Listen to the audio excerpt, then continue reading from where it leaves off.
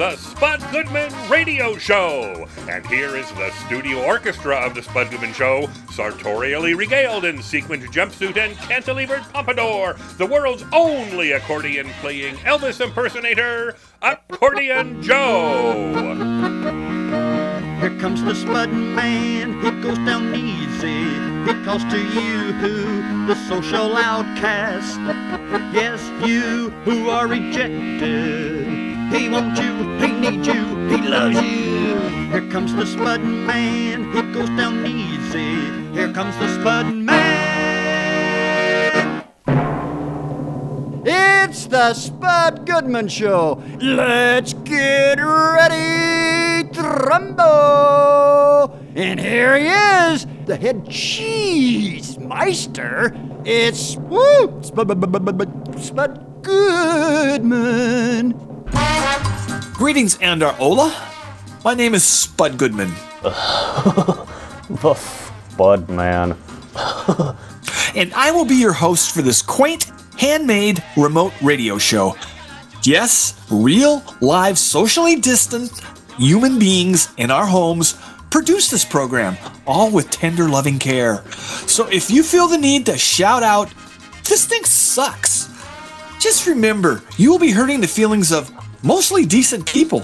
You know, people who could sure use some support right now. I'm not singling out just myself, but please do keep this in the back of your mind that we're, here at the Spud Goodman Show, we have feelings, all right? We have like family members or in my case, pets that look up to us. So maybe a random act of praise sent our way might be a nice thing to do. Yes! I'm just saying. Now I need to introduce our designated laugher, my Aunt Dorothy. Why don't you give us a top-notch chortle? Very well. How was it? It wasn't exactly a chortle. It sounded more like a plain old laugh. Well, I'll practice my chortles more in my spare time, but I will tell you I have a very busy schedule.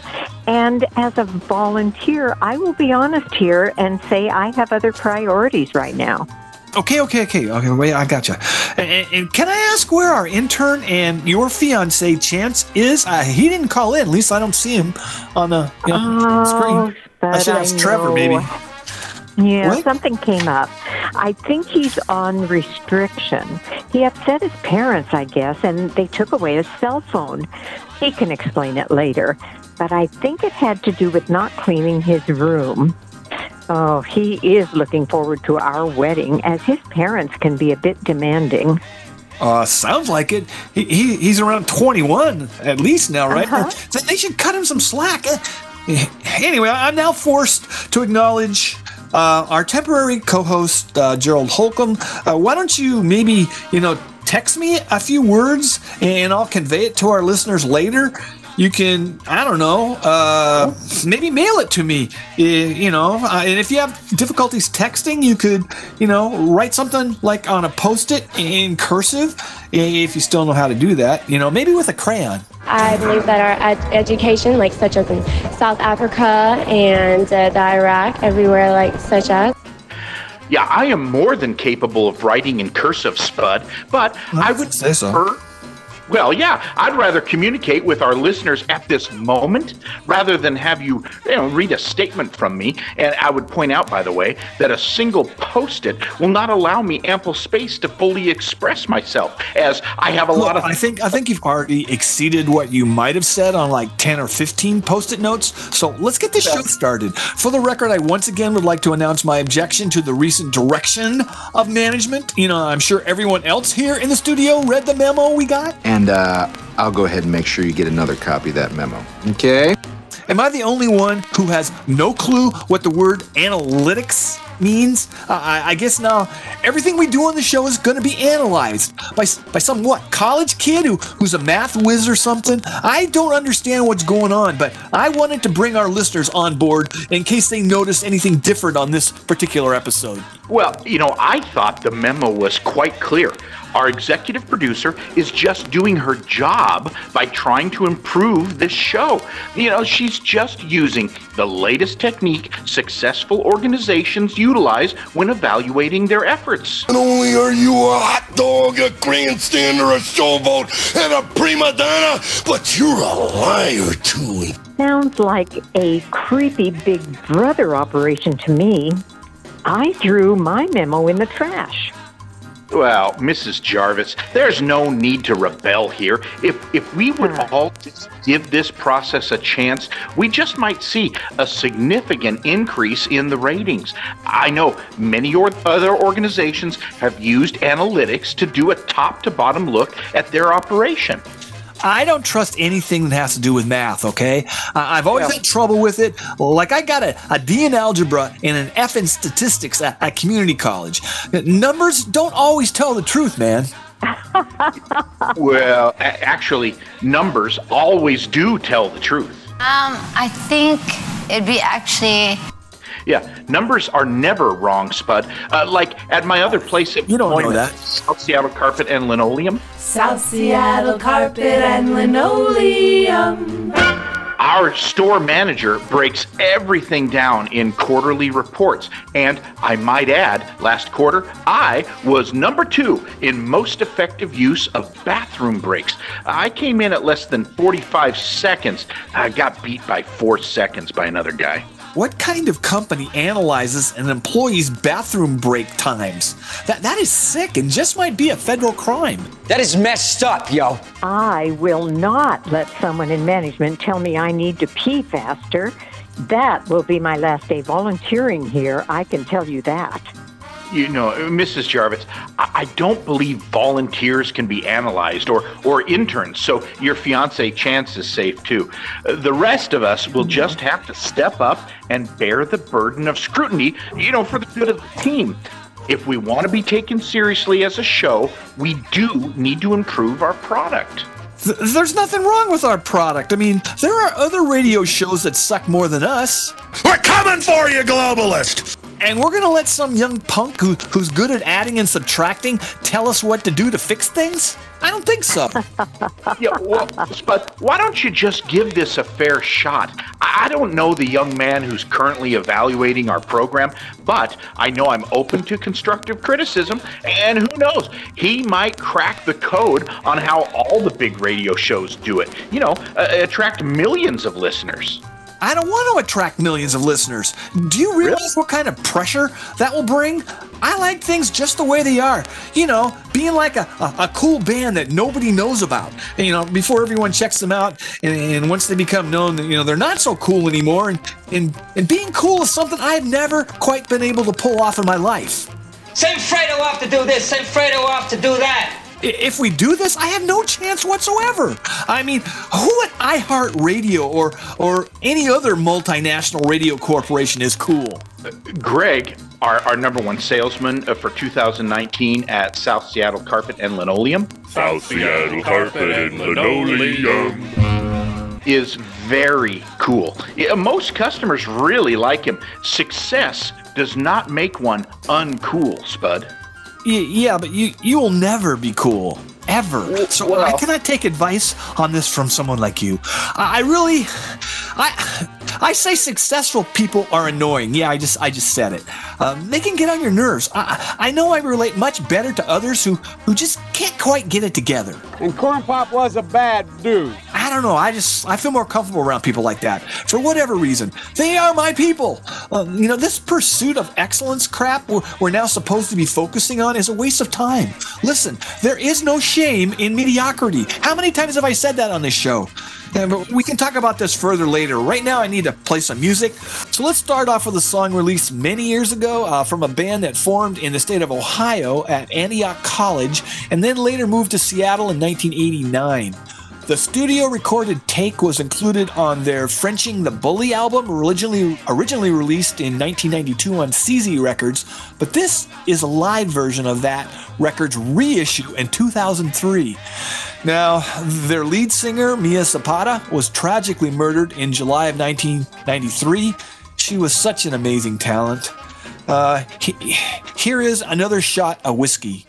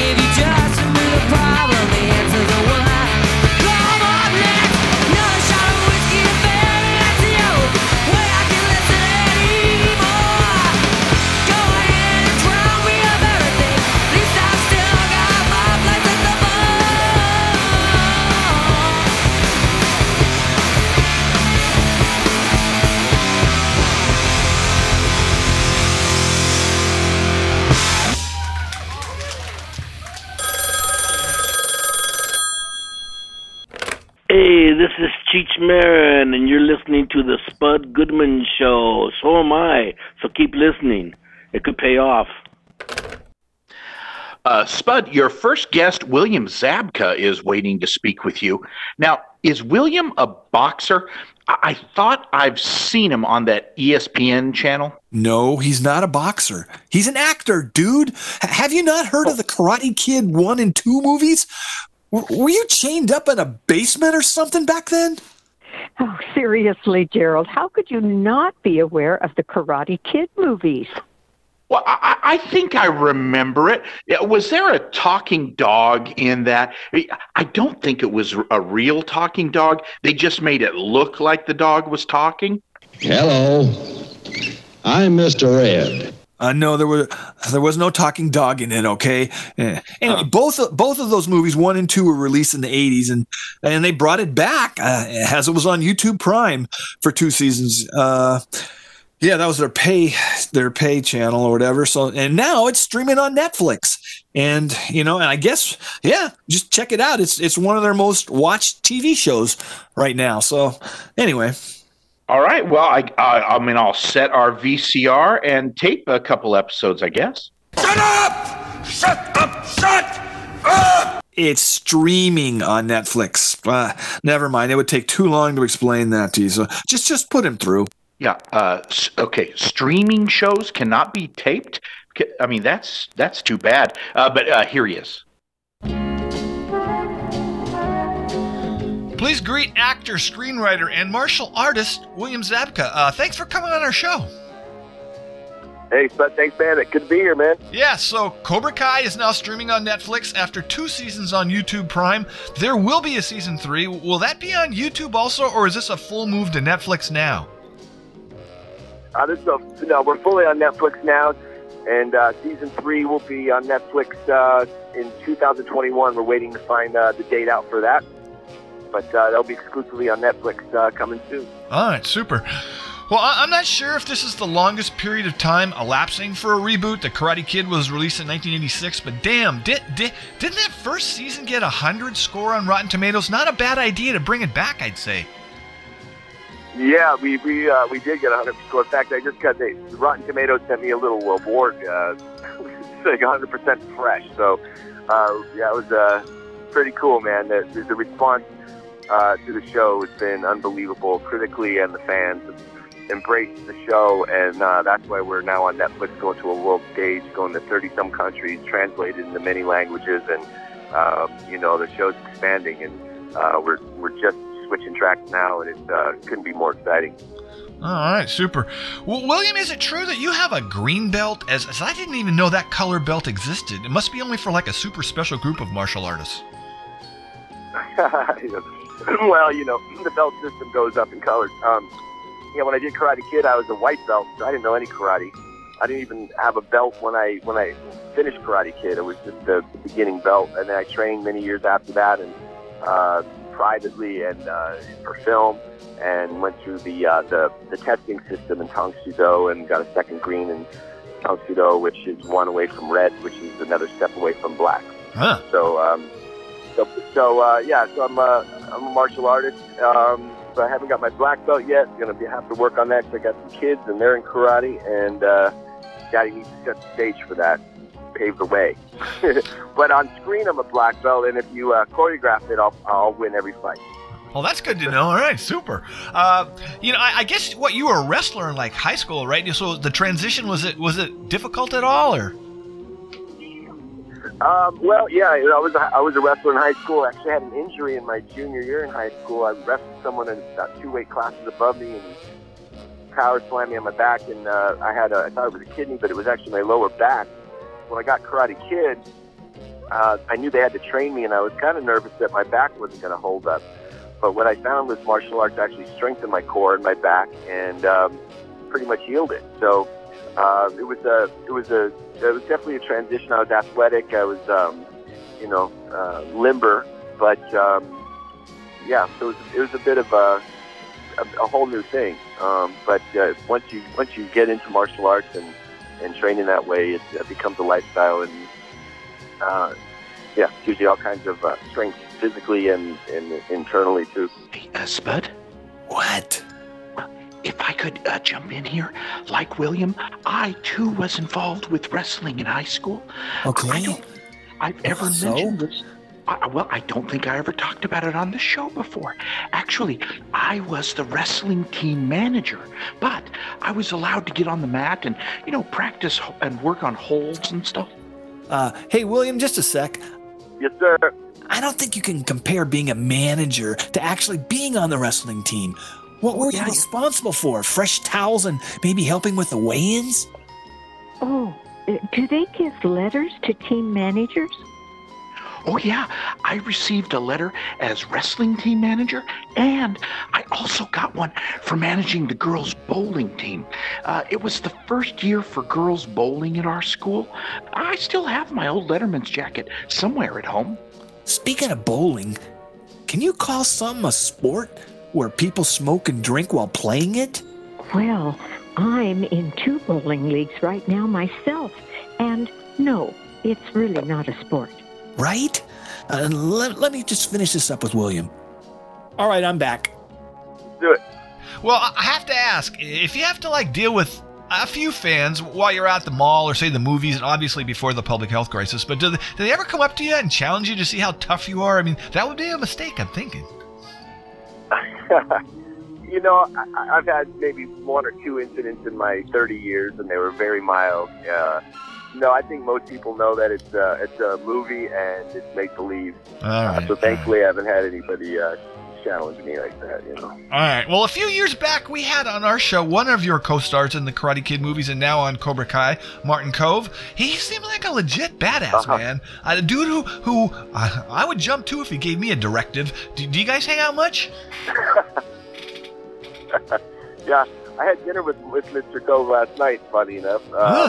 And, his on-screen persona and his real-life persona are complete opposites, man. He's a pussycat. He's super sweet. But, as John Kreese, he's ruthless. Yeah, I mean, I was thinking he'd be a great wingman to have if you're going out, but all right. So let me ask you this. Away from showbiz, do you have a hobby or an interest that might surprise people, like collecting Hummels or maybe canning yams? Something? Oh, well, let's see. Well, I went to music school. I'm a guitar player, so I was in a lot of bands growing up. I guess that might surprise people that I play guitar, and actually almost became I was trained to be a studio musician. As far as collecting things, not really. I'm a river rafter, scuba diver, skier, guitar player, and mainly my main thing is dad, so that keeps me pretty busy. So my kids collect all the things, and I just clean them up. Yeah, I heard that's kind of a full-time gig. That's what anyway. Yeah, it's kind of a full-time gig. Yeah. Well, let me end this thing with my standard talk show host question. William Zabka, what has been your most memorable moment in showbiz? My most memorable moment in show business? Well, there's many of them. I guess the 2 of them I'll give you. How about that? The first one was after my 3rd or 4th audition on Karate Kid. My final audition was to go into Columbia Pictures with Pat Johnson, who trained us for all the martial arts. And my final audition, they said, come in with your sweatpants. You're not going to with the director. You're going to be with the martial artist. And he stretched me out, bent me in different positions to see if I was limber, and sent me home. And about a half hour later, I got a phone call that I got the part of Johnny Lawrence. And your first one is always memorable and life-changing. The idea that you're going to be in a movie. Yeah, it's life-changing. And then, the second one would be the premiere of Karate Kid in Westwood. To have gone from, the whole 6 months from shooting to it coming out and walking and seeing it on the screen. That would be probably my most memorable. The first, I think, are always the best. Was that Bruin Theater? Yeah, in Westwood. I believe it was brilliant. Yeah. Well, yeah. Cool. All right, man. I know. It's been a long day for you. So, all right. Let me say again. Season 1 and 2 of your series Cobra Kai is now streaming on Netflix. We really, really appreciate you, spending some time with us. Hey guys, thanks so much. Have a good day, Mr. William Zabka.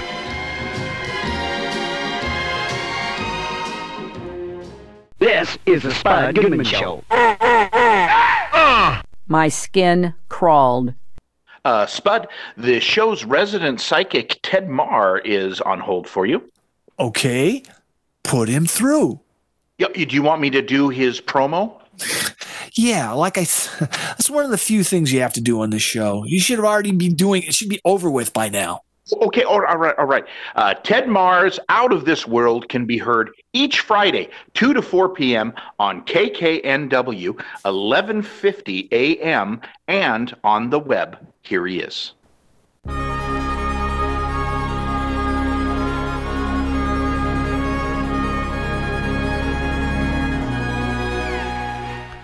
Welcome back to the show, our resident psychic, Mr. Ted Marr. We, of course, appreciate you calling in. Oh, thank you so much, Spud. I always enjoy talking to you. Yeah, so what I wanted to run by you this time was something I've danced around in prior conversations with you. Is there really a hell? That's what I wanted to ask. I've never really hit you directly, as frankly the answer might scare me because I still have, I don't know, I've still never been able to watch The Exorcist, having gone to parochial school until I escaped in junior high. Is hell the only alternative to the really cool place where everyone wants to end up heaven or whatever it's really called? Well, the answer may surprise you, but the hell is located in two spots, two places. Earth can be a hell in and of itself if you create one for yourself. Yeah. But most of the time on the other side, the place of hell that I think you're referring to is the lower part of the fourth dimension where a lot of negative entities hang out. Let's say if somebody's really awful during this lifetime, they'll go not to the fifth dimension where benevolent spirits go, but they'll go to the lower part of the fourth dimension where if you take drugs or alcohol, that's often where people will go, and then they'll get attachments from these negative entities. But that's usually where it is, in the lower part of the fourth dimension. Well, if for some reason, one does not end up where they want to be when they pass on, are there opportunities to appeal the decision? I mean, that would only be fair, as mistakes could be made, like a clerical error, or I don't know. It would help to know if I do end up in some kind of hell that I'd have an option or something to appeal it.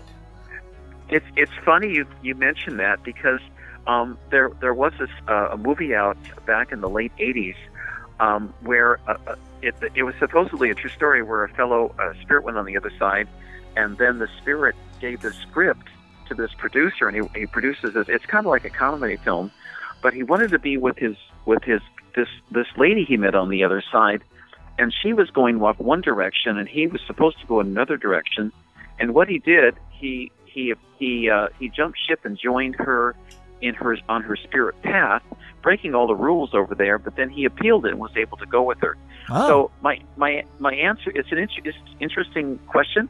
My answer is probably yes, but it all depends upon your intent, and if it's for the highest and best good, you will be allowed to do that.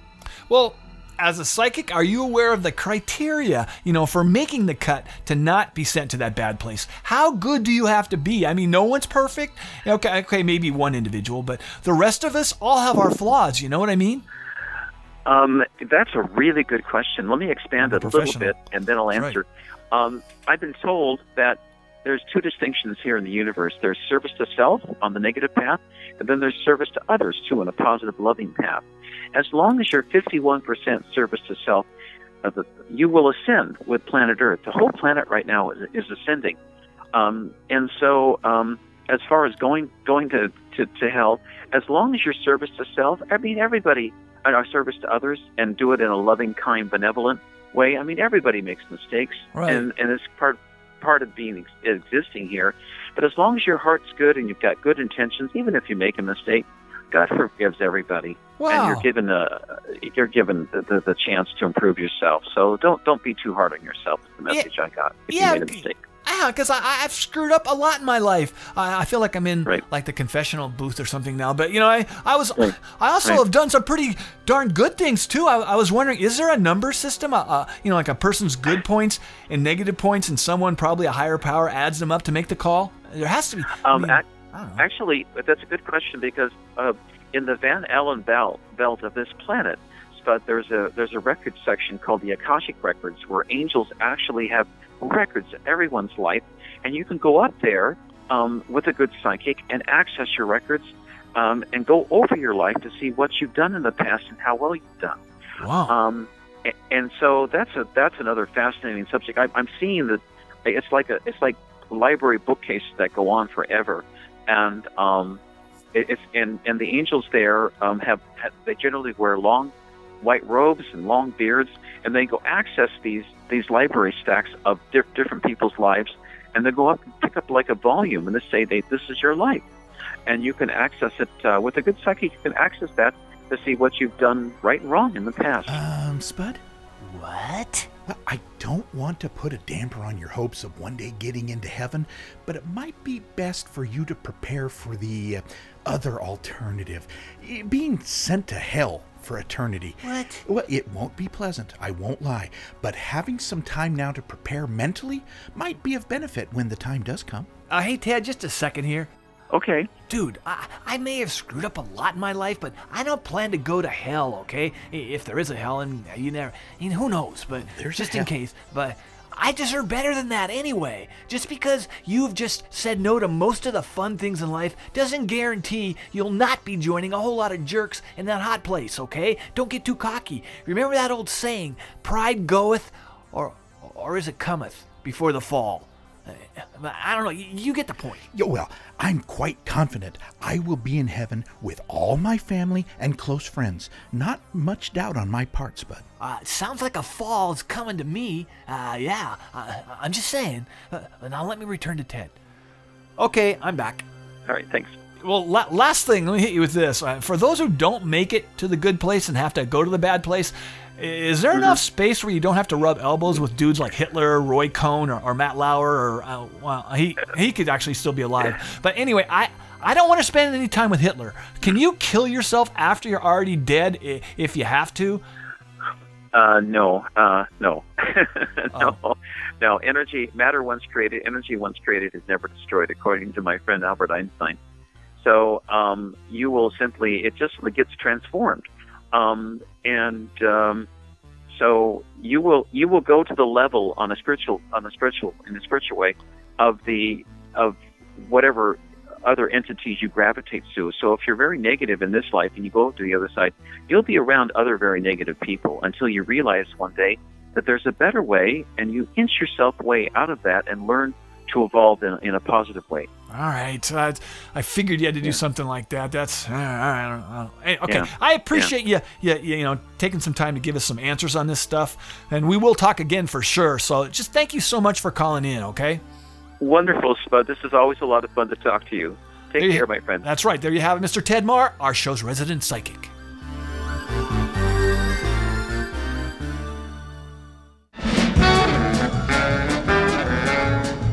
The excitement continues on the Spud Goodman Radio Show following this brief intermission.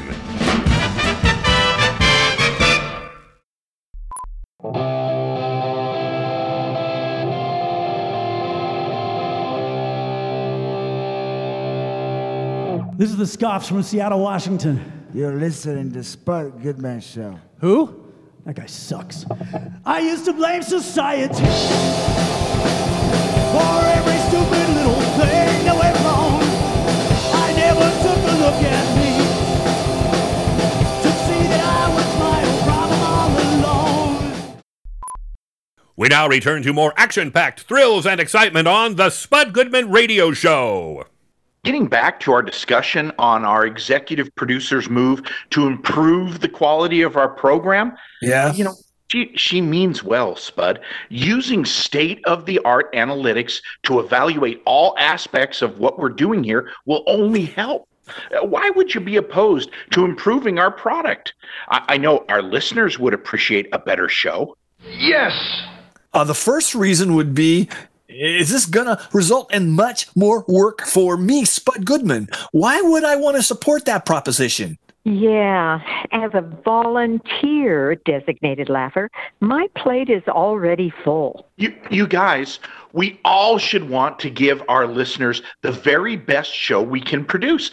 I can sense that they're all like nodding their heads as I speak these words. From looking at our period, we have nowhere to go but up. And I think we can agree that they were really embarrassing. Shut up. Maybe, but I guess you could say that, but I guess the alternative in my mind could be much worse, okay? Who wants to have everything they do be analyzed by some smart-ass college student who might be good in math, but has no concern for my well-being?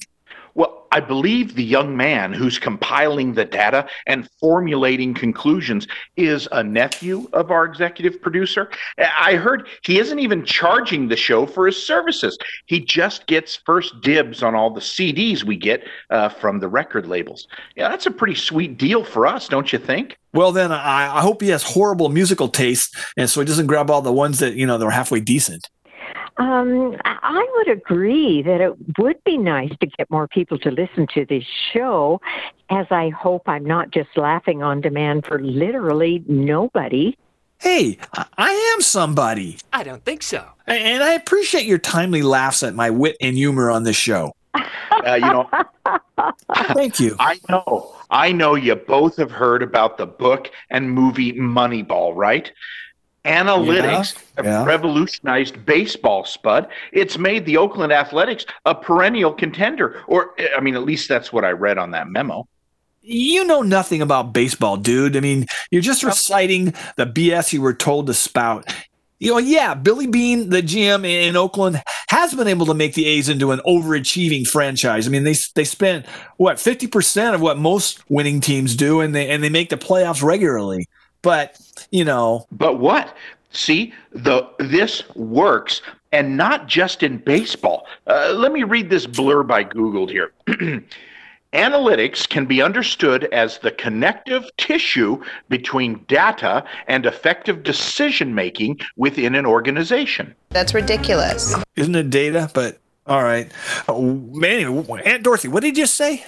Well, I think he said there is extensive research that says this is the smart way to go. Does everyone understand that once this door is open, everything we do will be put under the microscope?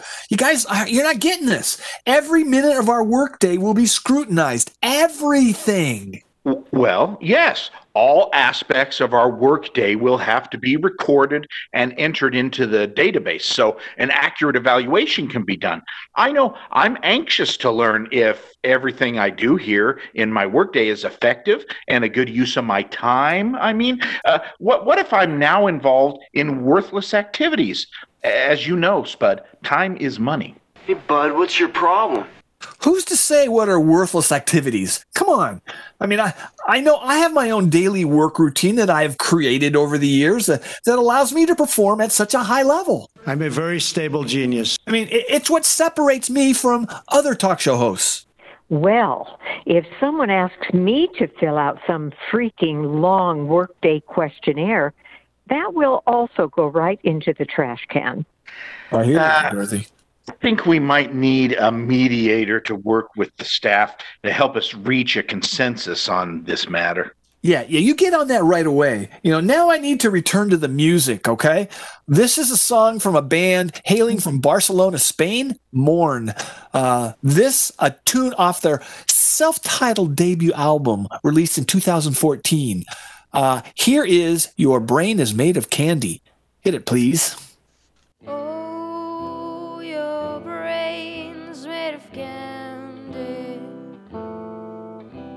At first I thought it was rancid,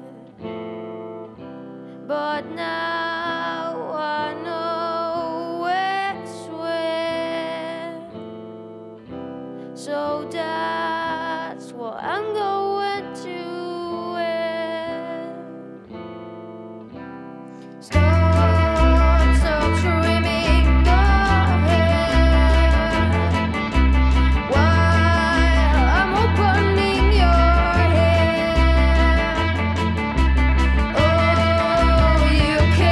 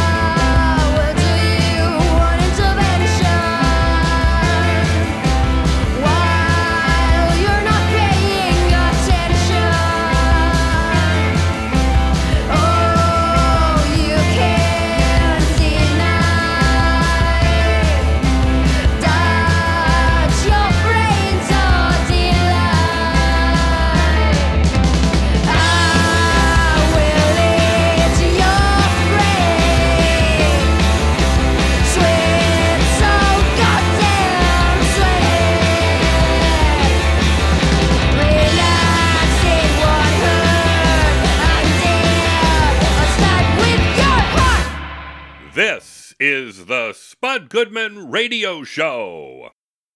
Spud, your next guest, John Meacham, is holding for you. Now, I heard you talking about Mr. Meacham on our Zoom staff meeting. Now, he's a presidential historian, right? Yeah. Well, I sure hope he'll give President Trump the credit he so rightly deserves after he leaves office. No collusion. Yes, John Meacham is one of the most highly respected historians we have today, and it's an honor to have him on our show. But I don't think there's a presidential scorecard that's filled out by anyone. You know, with Trump though, it wouldn't take them long to fill it out. There'd just be a whole lot of goose eggs for sure. Oh, well, I'm looking forward to hearing from John. He has written so many great books.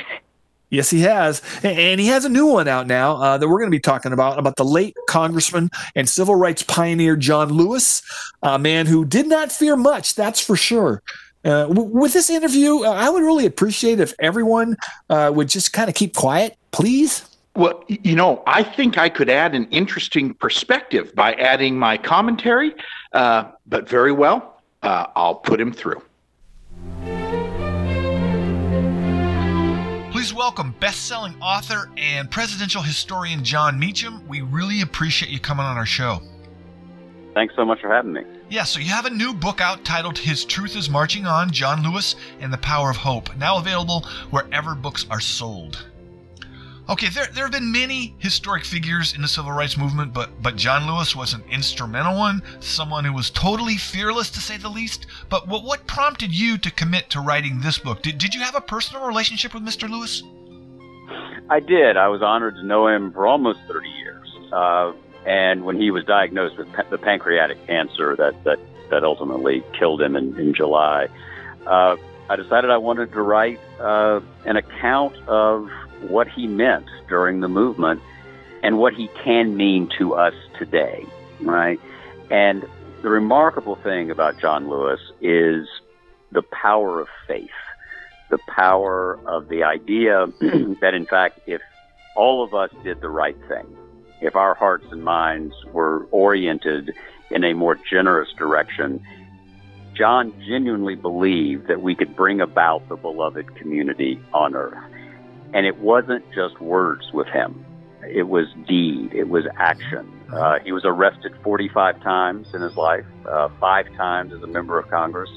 He was imprisoned in Parchman Penitentiary in Mississippi, which William Faulkner called Destination Doom. His friends told me that they were surprised John made it out of the 1960s alive, because, as one of them said, for some reason, the cops always went for his head. And again and again and again, Lewis put himself at the front of the line in a nonviolent way. He put his body on the line to call a nation to moral account. Right. Can you describe John's relationship with the Reverend Martin Luther King? He was very young in that period. Were they close? They were. They were about 12 years apart. He was sort of an elder brother and hero figure, King was to Lewis. Lewis had first heard him on the radio from Montgomery. John grew up about 50 miles from Montgomery in Troy, Alabama. He heard King preaching during the bus boycott that had been ignited by Rosa Parks. He had read about King in a comic book that had been put out called The Montgomery Story, and went to meet King at Christmas 1957. Christmas 57. They first met and remained incredibly close. John was the student leader, and King was the middle-aged, middle-class leader. And it took both tributaries to form the mighty river of the movement. What do you think the key is over the years in terms of the resistance for the struggle for equal rights for all? Do you think it's based more so on economics and privilege, or just flat-out tribalism? I think it's race. I think that from 1619 forward, America has lived with, perpetuated, protected in many ways, a caste system in the country in which skin color is as Taylor Branch, the great historian, has written, color in America defines vision in the way color itself defines vision. And I think that many white people have clung to their racial identity as their defining characteristic. Mm-hmm. And they have seen people of color, black people, as threats to their own standing in the world. And I think we're seeing that today. And I think we saw it in the Civil Rights Movement. And I think we saw it in the Civil War. And we saw it in the American Revolution. We saw it all the way back. And one of the things, the legacies, the living legacy of John Lewis is that's not what we should be. Yes, it's been what we are, but it's not what we should be. Right. Well, we're pretty soon going to be a fairly blended nation. Do you think this is like the last battle for white nationalists? I totally do. I think that this presidency is, I hope, one of the last great reactions to a shifting demographic reality. Right. This really starts rooted in 1965, 64, 65. The Civil Rights Act, the Voting Rights Act, the Immigration Act in 1965 that President Johnson signed, which shifted immigration policy and created what will become a much more diverse nation. I do believe that what we've seen the last 3.5 years or so is a ferocious and yet, I hope, ultimately fading reaction to that demographic reality. Yeah, that would be yes. Well, back to John Lewis. I got to ask you this on a lighter note. I'm never, ever going to forget his appearance on Stephen Colbert's show, where he once, again, fearlessly, of course, jumped into the audience and crowd surfed up and back in the Ed Sullivan Theater. Right. I don't think there are many other major figures of any age in political history who would have done that. I think the number would be 0. I can't think of another. And it's, what's fun about that, it's intrinsically fun, but it also shows the power of faith, right? Yeah, absolutely. Right? He believed that the people would have him, the people would take care of him, and he took care of us. And I think what we have to do is take care of his legacy, not by simply looking back, but by looking forward. And as he put it, if you see something wrong, if you see something unjust, say something, do something. Yeah, is this other statement get in good trouble? Yep. Yeah. Exactly. Good trouble, necessary trouble, and that's what America's built on, right? And it's not a fairy tale. He was a kid. He was in his teens when he started desegregating Nashville. He was, 21 when he was in Freedom Rider. He was 25 that day at Bloody Sunday on the Pettus Bridge. Right. And a little child shall lead them, we were taught long ago. Wow. All right. Well, I know you have to go, but I really, really appreciate you spending some time with us. So let me say again that your new book, His Truth is Marching On, John Lewis and the Power of Hope, is now available everywhere. Just thank you again so much, okay? Thank you. Appreciate it. All right, Mr. John Meacham.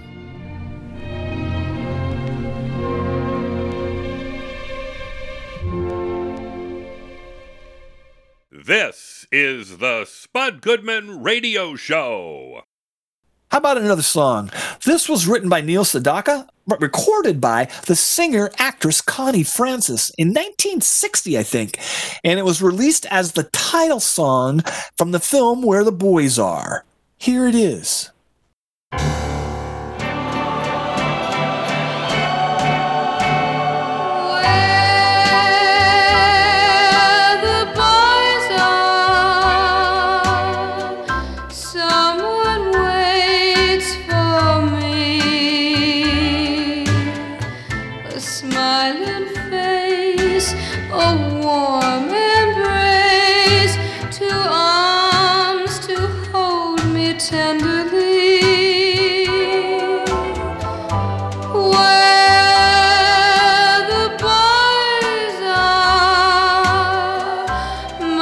True love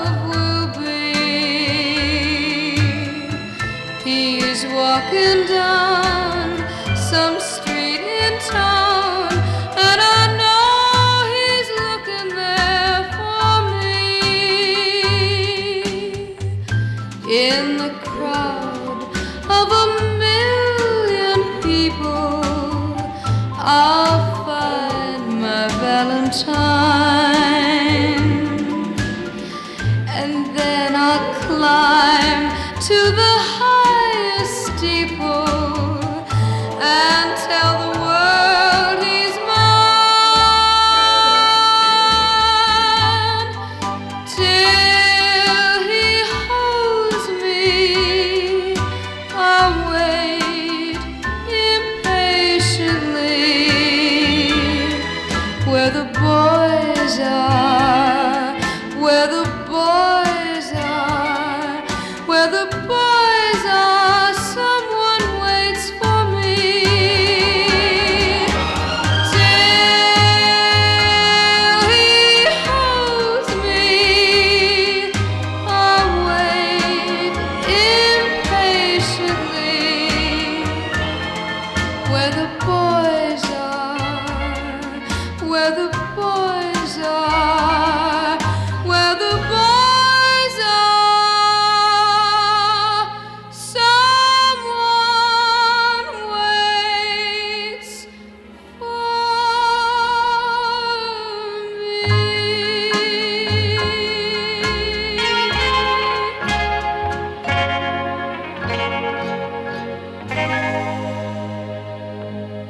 This is the Spud Goodman Show.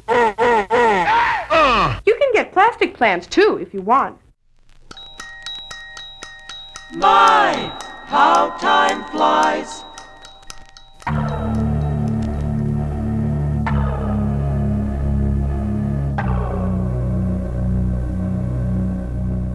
You know, Spud, you might feel differently about our effort to use the latest techniques in the radio industry to improve ratings if you gave some thought about how it would help your career. I mean, yes, it might entail a bit more work on your part to compile the data needed, but just think how neat it will be to have some of the big stations contacting you about working for them if you had better ratings. Don't you think it's time to move on and go for it? How long have you been doing this show here? Well, probably too long, but there's no guarantee if I do sell out and write down everything I do during my workday, it'll have any impact on getting a better gig. Shut up and dribble. Oh, if you wrote everything you did at work, it could be a little embarrassing, don't you think? It takes a lot to embarrass me these days, Aunt Dorothy. Yeah, well, you know, Spud, I took the liberty to message the young man who's entering all this data into his computer to analyze. Yeah, our executive producer texted me and suggested I had him call in to further explain the process to you and our listeners now that you've brought them into this discussion. Well, I always bring our listeners into what's going on around here. I mean, it fills the airtime, number one. So is the kid calling in right now? Yeah, well, I was told that he's holding now and ready to speak with us if you're okay with it. Well, yeah, put him through. Hey, kid, you there? Yeah, I'm here. My name's Evan. Cool. I don't listen to this show, but my Aunt Lori, your executive producer, I guess, she called me and asked if I'd call in and explain what the plan is. Do you want me to? It kind of depends on what you're going to say. Well, what is the question? I mean, if you think I'm going to jump through any hoops to get you a bunch of irrelevant information, dream on, man. Now, look. You will only have to fill out like a daily activity form for 1 week, and that should give me enough to work with. I just finished up the stats class that dealt with analytics, and I think I know what stuff is needed and what's a waste of time to record. No need to hate on this. It might be fun. It's Jack what you're saying. How old are you, can I ask? I mean, men my age don't have fun. I'm 22. I'm finishing up my AA at community college. Yeah, I'm finishing up right there right now. I got a late start as I took a couple gap years, but I got into the goth scene. I still like the music from the goth scene, but I have to go to bed before sunrise now if I'm going to get anything done. This guy's been stoned since the 3rd grade. Yeah, well, I'm sure your aunt is proud of you. Well, I would agree. You know, a decent GPA isn't everything. You just want to keep that in the back of your mind, all right? And there are other metrics to earn praise from loved ones, like being witty and occasionally funny. Eric, you don't sound very witty and definitely not very funny to me.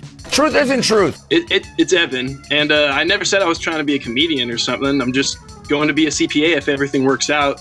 So, do you want to do this or not? My aunt said your ratings are crappy, so your show could be canceled at like any time. It's all fake news. Crappy is a subjective term. And no, we do not have super great ratings at this particular moment, but, you know, we do have our integrity intact. And that counts for something. Yeah. I don't know much about the radio business. I do have a friend at our school's radio station. He has an acoustic death metal show on Sunday nights. Anyways, I know if you don't have enough listeners, you get fired. You're fired. You're fired. You're fired. You're fired. This kid gets the basics of the radio racket, Spud. It might be a good idea to give it a try. Yeah, I don't know. The course I took, it dealt with workforce analytics, you know, talent analytics, talent insights, colleague insights, human capital analytics, stuff like that. Predictive models are not 100% accurate, but they're close to being correct. Listen, that Big Brother sounds like out of that 1980, I don't know, something book. You know the book I'm talking about. It's very creepy. Yeah, you know, Spud, those are scholarly terms used by mathematicians. They are the specific areas that could determine whether we can turn this ship around or not. I don't want to sink. Let's just do this. If you really don't want to, it's okay with me. I just told my aunt I would do this as a favor. She paid my tuition the last 2 quarters, so I kind of owe her at this point. Well, hey, can the government get their hands on our information? That's something that's, you know, it's concerning to me. And how about Facebook too? I don't want millions, at least millions, it could be billions, knowing about my stuff. Say, like my daily pudding break. This is off the record. I don't actually take a daily pudding break, and most it's just like a couple times a week. But if I did it every day, it's not. I don't want that going like viral to everyone around the world. It's private. I gotta admit the truth. It turned me on. And, you know, I want to ask you this. Do we have to submit our browser history while at work? Actually, I'm supposed to be given remote access to all of your personal communication devices. You know, to make sure you're not visiting sites that are, you know, inappropriate for work. It's not my idea. It was on the list of data I needed to get from you. What the hell, yo? Okay, well, this discussion is over. No one, not even God, needs to know what websites I might visit during the day. That is extremely personal. Yeah, actually, God already knows each and every time you visit that Pornhouse site that you've mentioned before, Spud. It's Pornhub. Uh-oh. This does sound to be a bit more invasive than I had imagined. I mean, okay, whatever. You can tell my aunt you don't want to do this. I should go. I have a paper due on predictive engineering analytics, but can I still get the free CDs? I'm going to make him an offer he can't refuse. Yeah, absolutely you can, Earl. It's Evan, and okay. Thanks. Bye. You know, what a wonderful young man. Yeah, you know, a nice enough kid, but I say no way he ends up being a CPA. He should just hang out more with that buddy of his with that acoustic death metal radio show. There's more to life than just adding and subtracting numbers. You know what I'm saying? I gotta wrap things up right now. I am Spud Goodman. Be all that you can be, and I mean that. God bless and ciao. Bye-bye. We're going to leave you with this by the duo Barnes and Barnes, released in 1978 off their album Vu Baha. Here is I Gotta Get a Fake ID.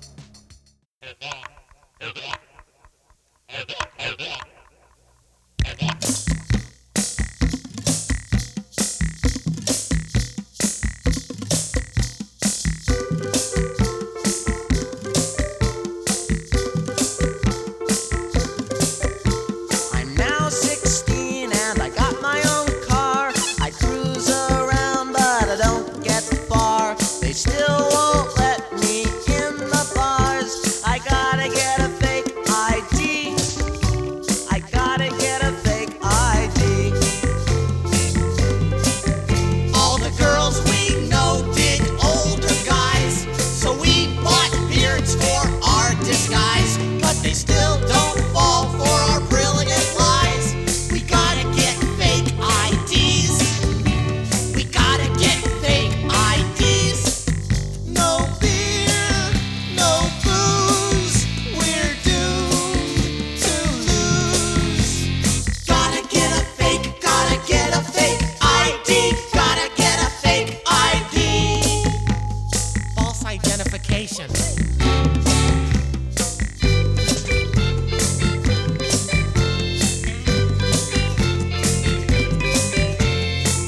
The Spud Goodman Show is produced at Rosedale Audio Productions. Copyright 2020, Spud Goodman Productions. Well, I burn my bra and I lick my lips and I wear short skirts and I roll my hips.